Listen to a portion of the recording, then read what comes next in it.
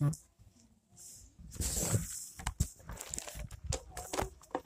people had enough of the book of Leviticus yet? Only 3 more Sundays. That's what I keep telling myself. It's been going great, and we've been filled by this time. It's also like, it's out there.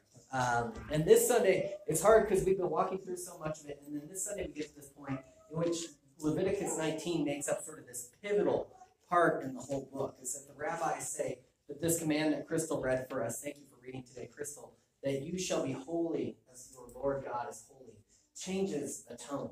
And these commands in 19 are ones that almost sound more similar to us. They in some ways encapsulate sort of the 10 Commandments. If you're the type of weird Christian who's very familiar with the book of James, most of us aren't. There's a lot of book of James sort of stuff coming through Leviticus 19 and the ways that we should treat other people. And Leviticus 19 has this sort of moral code in which it gets ramped up. But first, the story from Jesus' life, before we get to what Brian read too, which is this one where they come to him and they say, how do you read the law? This happens in two different Gospels. Somebody will come to them and say, how do you understand the law? How do you sum up the law? Now, this is common in this time, this type of question, to ask of a rabbi or a teacher. And so it's not incidental that Jesus would ask this question of, what is your way of summing up and understanding the law?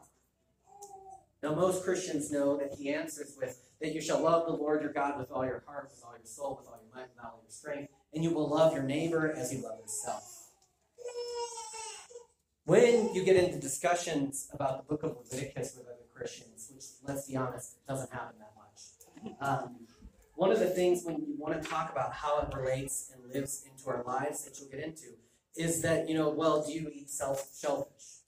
Do you wear clothing made of 2 different fabrics? So obviously none of us care what the book of Leviticus says because none of us listen to what it prohibits, right? And yet most of us don't do if you have a Bible, it's probably footnoted that the idea of what do all the commandments hang on comes from this verse, you shall love your neighbor as you love yourself, which comes from the book of Leviticus. So that when Jesus is asked to sum up the law, he sort of goes to Leviticus himself. Now, there are 613 commands. I wanted to get it right. 613 commands that make up the Old Testament. There are 613 of these things in which you shouldn't do. And in Luke's gospel, when he asks us this question, he actually says that all the others hang on these 2. So he's not saying that, all the others don't count. He's not saying that all the others don't mean anything. He's saying that if you want to look at these and sort of understand them, if you first put sort of, let's say, a peg in the wall that says, love the Lord your God with all your heart, with all your soul, with all your strength, with all your might, and hang the second one that says, love your neighbor as you love yourself, he's saying that everything else that's commanded in the law can hang from those 2 things. It's not a disregard for the law. So the story that Brian read for us from the Sermon on the Mount, where Jesus says repeatedly, you've heard it said, but I say unto you. Jesus here is talking about the Old Testament law at this moment too. And he says that I've come not to abolish it, but to fulfill it in that portion of the Sermon on the Mount right before that from Matthew's Gospel. And he says, you've heard it said, but I say unto you. Now there's this idea that I think Christians have, is that Jesus goes around making the Old Testament laws easier for us. You like bacon. And Jesus says in Mark something that causes the narrator to say, and by saying this, Jesus declared all foods clean. Yes. It's a great moment for the bacon lovers and those in the congregation to say, Jesus goes around sort of loosening us from the law. Jesus goes around sort of taking these things down. Sabbath. Jesus heals on the Sabbath, and that causes a thing. So it seems that Jesus is telling us about the Sabbath is that the Sabbath wasn't made for man, but man for the Sabbath. Like that the Sabbath is meant to give life. And so Jesus walks around loosening laws on this. And so when we Christians think about the books of the Old Testament, we go, Jesus is always taking a hammer to those and making it easier for us. You've heard it said, but I say to you, always goes from easier to harder. He doesn't just go around saying all that stuff doesn't matter. If you look at these passages here in the Sermon on the Mount, it says, you've heard it said that you should love those close to you and to hate your enemy, but I say you love your enemy. He goes from a place of easy to a place of hard. Divorce is largely permitted in the Old Testament. And yet what he says about divorce is that in multiple places, is he raises the stakes on divorce to say that you shall not separate what God joins together. Jesus ramps up the ethical demands on different things. And so all this is to sort of correct these two different ideas that one, we don't listen to Leviticus at all. If that were true, we wouldn't listen to Jesus when he says that you should love your neighbor as you love yourself, which comes from Leviticus 19. The other is that Jesus really just wants to take all these things apart so that we can live freer. It's not exactly true either. And so what does it mean when he says to come to fulfill the law? Now, Mark, when he talks about divorce, he says that this was given to you because you were hard in your heart. He almost is treating the law like, yeah, because you guys were stubborn then, God gave you an easier way with marriage. But that's not the way it's going to be now. Now, it should be clear with marriage. That's a hard one. I wrote an article about this for our denominational magazine. There's all sorts of caveats here. Is that abusive marriages are meant to be broken. One of the things that Jesus isn't doing in this context is humanizing women more than they were. You could just divorce a woman and say, get out, and give her no financial support. And so he's also bringing life to them. But I don't think that's the only reason he's doing it. So there are two things worth saying here when you talk about marriage is that sometimes through abuse, sometimes through disrepair, sometimes through greater sin, those things are broken. And the second is that he's actually on the side of women with these arguments. And the third is that, like all sins, they're meant to be forgiven. No sin is meant to be bound up. And this is part of my hard Presbyterian upbringing. This was not part of, the big thing they taught us about sin was that it wasn't that big of a deal. You just ask for God to forgive you, and that's provided. And so, like, to get caught up and really worried about your sin was sort of like, you're doing it wrong. It's not supposed to be that interesting or fun. You're supposed to be able to free yourself from it relatively easy. So all that to say, the marriage part is an example for today's sermon. And if we want to talk about what healthy and good marriages mean, we'll do that at some time. So this brings us to Leviticus 19 today, is what is Jesus doing with all these laws and with all this material and bringing it to Christians? Now, as I mentioned, Leviticus 19 forms the backbone of the book of James. But if you were listening to what Crystal read for us, that starts with this, that we should be holy as our Father as our Lord God is holy. You begin to see different things play out through this text. Is that the first one is to respect your mother and father. And one of the ancient rabbis, when they talk about this one, is that the family, and this is one of the things we're trying to practice and believe at Defiance Church, is the family is the discipleship maker of Christians and of faith and of life. There wasn't like this idea that like you send them off to Sunday school or you send them to school or their moral formation comes through other things, but that the family was the place where that takes place. And as God is setting up these laws for these people in this desert on their journey to the promised land, is what he's saying is that it's going to be important that you learn to honor your mother and father as they make a discipleship-making family. Now, one of the caveats here is, obviously, if your family isn't doing that, if your family is abusive, if your family is controlling, if your family is not bringing you deeper into those truths, what does it mean to honor your mother and father? Good question. Leviticus doesn't answer that, but at least we can say that to the extent to which your family is trying to model those things, there's a way in which we move into that. We move into learning these things from generation to generation. And so the research that sort of on youth formation suggests that most kids who actually have a different faith that goes deeper than sort of the faith of sort of their cultural peers, which the phrase of the cultural peers, I just love this phrase. It's moralistic therapeutic deism. I don't want to spend time explaining that, but it's just sort of morals combined with God's there when I want a therapist, and he's vague. He's not the God revealed concretely in Jesus Christ.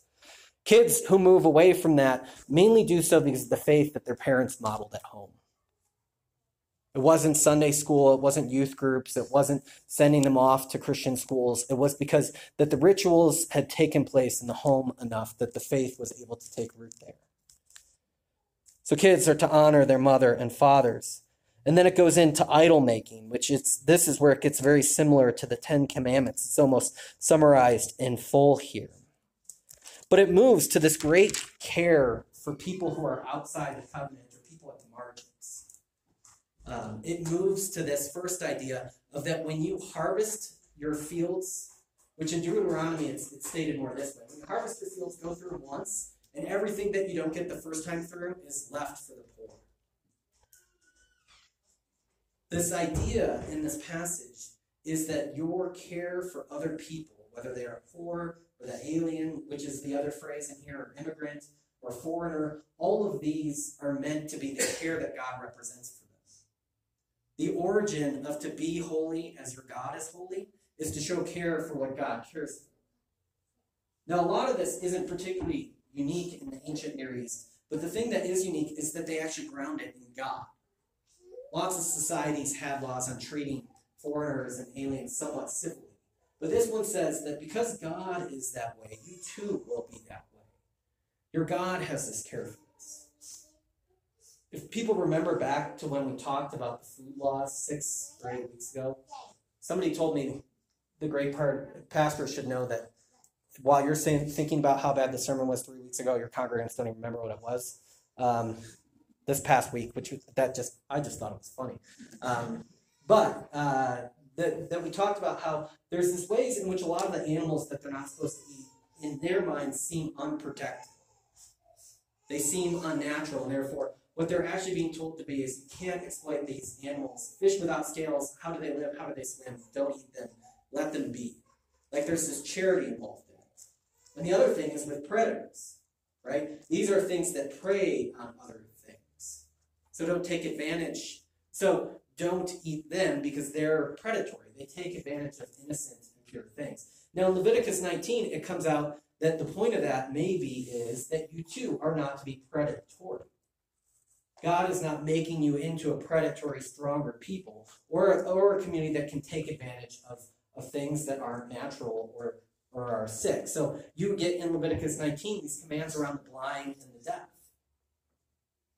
Don't make their lives harder. Don't attack them. Don't trip them. You get these worlds in which that's not the way in which we're supposed to be. And all of this is flowing out, not because this is just good, not because this makes us kind, but because God cares about those things. So you get laws about business dealings in here. You get laws about what to do with your neighbor. You get all sorts of things compounding in this section of Leviticus 19 that says that holiness bleeds into every sort of aspect of life. Crystal read on that sacrifice again from the well-being offering. That every meal when you eat meat is like a sacred meal in your house, your table becomes sort of like an altar too, is the point. Just where the rabbis, when the temple is destroyed, begin to talk about the house as a temple for families. It's there you eat the meat and you have that moment. Which is interesting to me because I was thinking about our uses of holy in the world today. I mean, we use holy for natural events. We use holy for sunsets occasionally. We use holy moments for when broken things are repaired sometimes. But I was thinking through all that, and really what Leviticus 19 is saying is that all the mundane has the propensity to be holy. All the ordinary everyday has the ability to be holy. All of that can be infused with this way of care and of being and stewardship of honesty and who God is that actually infuses it with the holiness of life. That comes because God cares about it. Not just because you care about it, but because God cares about it as well. And so we see this play out further in this section is that you should, how you deal with others, and I'm trying to think about where I want to go from here.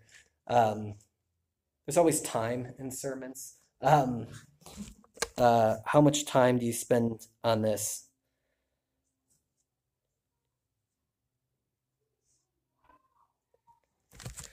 So all of life is holy through these things. There's two weird parts at the end of Leviticus 19. One is about no mixtures, which is the cloth and the animals. And it seems to say that the mixture of things happens at the temple. That the mixture is for the priests and as you get to holy. So you don't mix things. And part of the reason that that might be is because God has separated and ordered the world in Genesis, right? And so we don't get to mix our own things. We don't get to make our own mixtures of the world, that there's a deeper sort of stream even running through that, is that you have to sort of keep the holiness involved in what you do in a way that so you don't create dysfunction in the world. So Leviticus 19 has this way of sort of portraying for us these ethical commands that I think bleed into Jesus' life and ministry. One of the things we talked about as we've been going through this is that Jesus' body from his circumcision in Leviticus 2 is one that is marked with the book of Leviticus. He is one who lives through and through the book of Leviticus, which is why he heals, which is why he touches, which is why he lives as one full of holiness in the ordinary.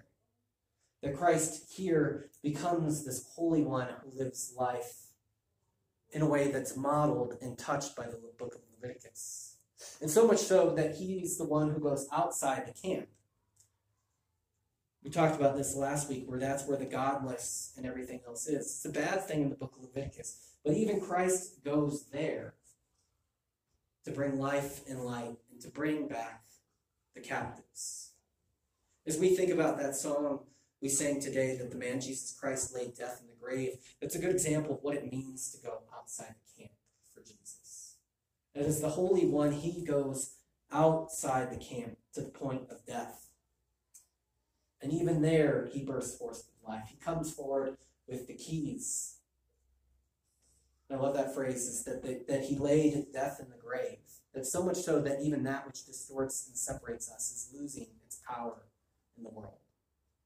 Christ is one who sort of models and stretches throughout the book of Leviticus. And so that's sort of where we're at with Leviticus 19 today. But I wanted to, most of the week I spent zooming in on what does it mean to be holy as God is holy? What does this command have to do with our lives in this world today? And the way it's phrased in the book of Matthew that Brian read for us actually at the end of his "You've heard it said, but I say to you" passages, is that you shall be perfect as your heavenly Father is perfect. It's hard truth that we're called to be a people called towards holiness and towards perfection. Now, the first thing to say about Jesus and Matthew saying that you're called to be perfect is not so much this Western idea of perfection that we have that's very static and very sort of like without flaw and such. But actually, many modern translations will actually change it to maturity. You're supposed to be mature. You're supposed to be upright. You're supposed to be faithful. You're supposed to be strong. Now, the Greek word is teleos, which when you think about time, teleos has this way in which something is being stretched into its fulfillment. Like we are being brought to something further. We're being brought into a new age. We're being brought. And so like what it actually means is you're growing into the fullness of what you're meant to be. You're growing towards a goal. You're growing towards something. And so you are supposed to be perfect in your growth towards that goal as your heavenly Father is perfect in that goal. Like radiate out from him. But one of the things I think we live in today is what Charles Taylor calls sort of this cult of authenticity. That we're supposed to be authentic. That authenticness is the call for our life. So we generally think of our lives pretty one-dimensional. I'm supposed to be an authentic person. Now, if authentic doesn't really mean something you look about, is I'm not sure that's who I am. If you've ever heard somebody use that phrase, I'm not sure I'm called to that. I would do this decision, but I'm not sure if that's really who I am deep down. Many of us have this concern about, are we being the people in our truest nature that we're called to be? Sort of follow this idea of authenticity through and through. And what's interesting is that like a pre-modern person would have no idea what the hell you're talking about if you used a phrase like that. I'm just not sure this is who I'm meant to be. Like, well, who you're meant to be is the person who does this job and lives this life and marries this person, and that's the external standard of the world. And so most of human history, actually, you're actually being brought to external standards. How do you perform in this world of standards? It's basically like the rest of world history is the bad side of a Disney movie. Like, I don't want to be that princess. I don't want to inherit this. I don't want to do that. I don't want to just be this, which says a lot about us, is that we view those things primarily just as restrictive, which I think is fair. But authenticity as our goal has its own faults. One, it means almost all our humor is satirically related in pointing like the distance between these two things, right? So if you watch any TV, late night TV, most of it is just satire. Because in a quest for authenticity, the gaps become the ways in which you can sort of like make humor. But the problem becomes is the gaps exist within us as well. The second thing is it makes you very, very critical of other people. What does it mean to be authentic?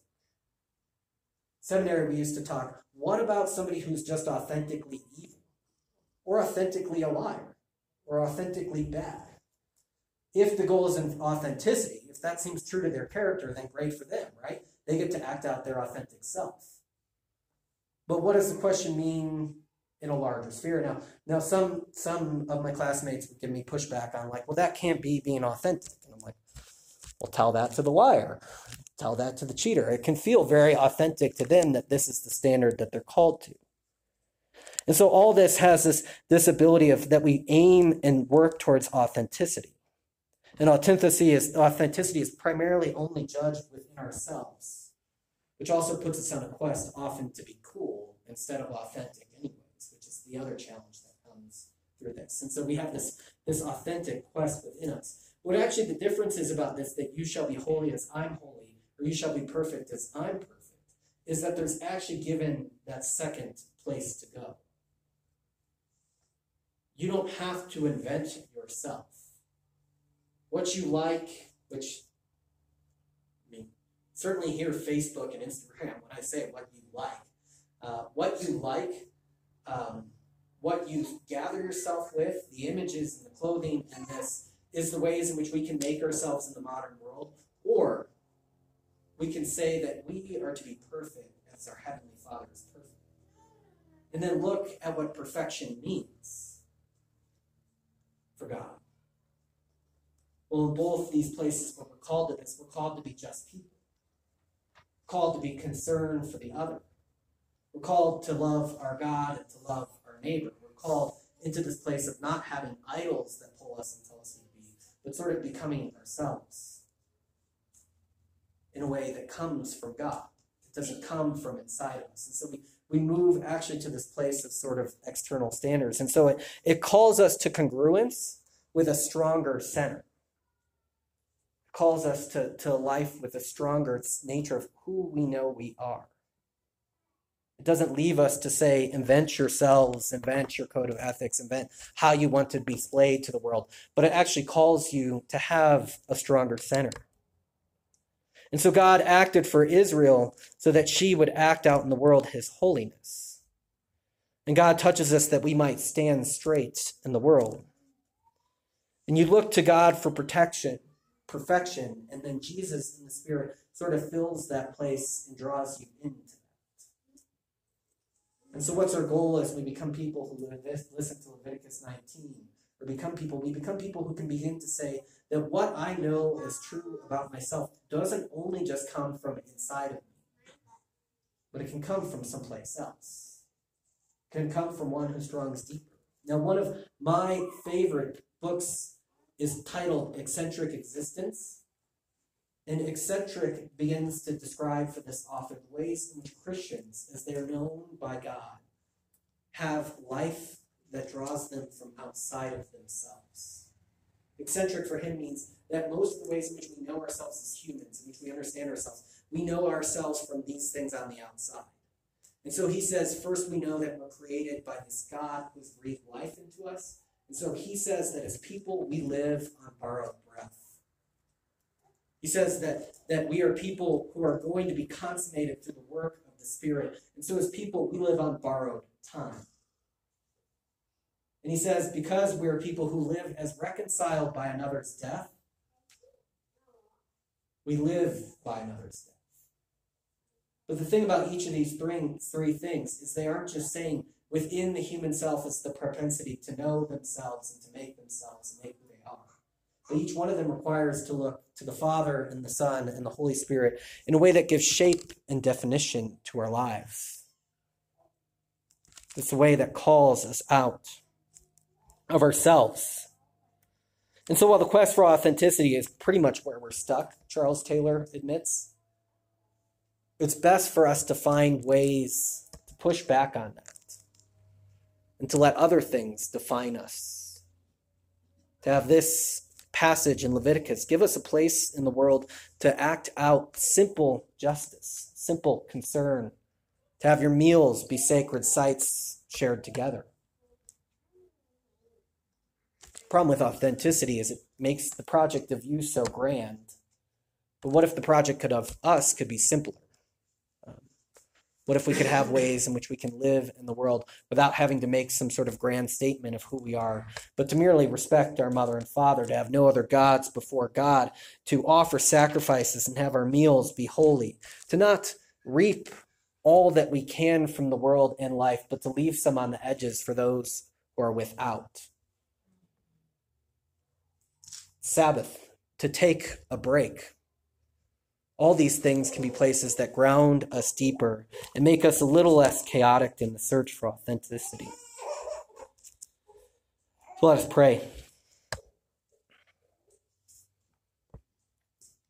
God, you've called us to love you with our full selves, to love our neighbor as we love ourselves. It seems as people, we're always looking for more to do. And yet your commands and your wishes for us are simple. That we would have holy worship.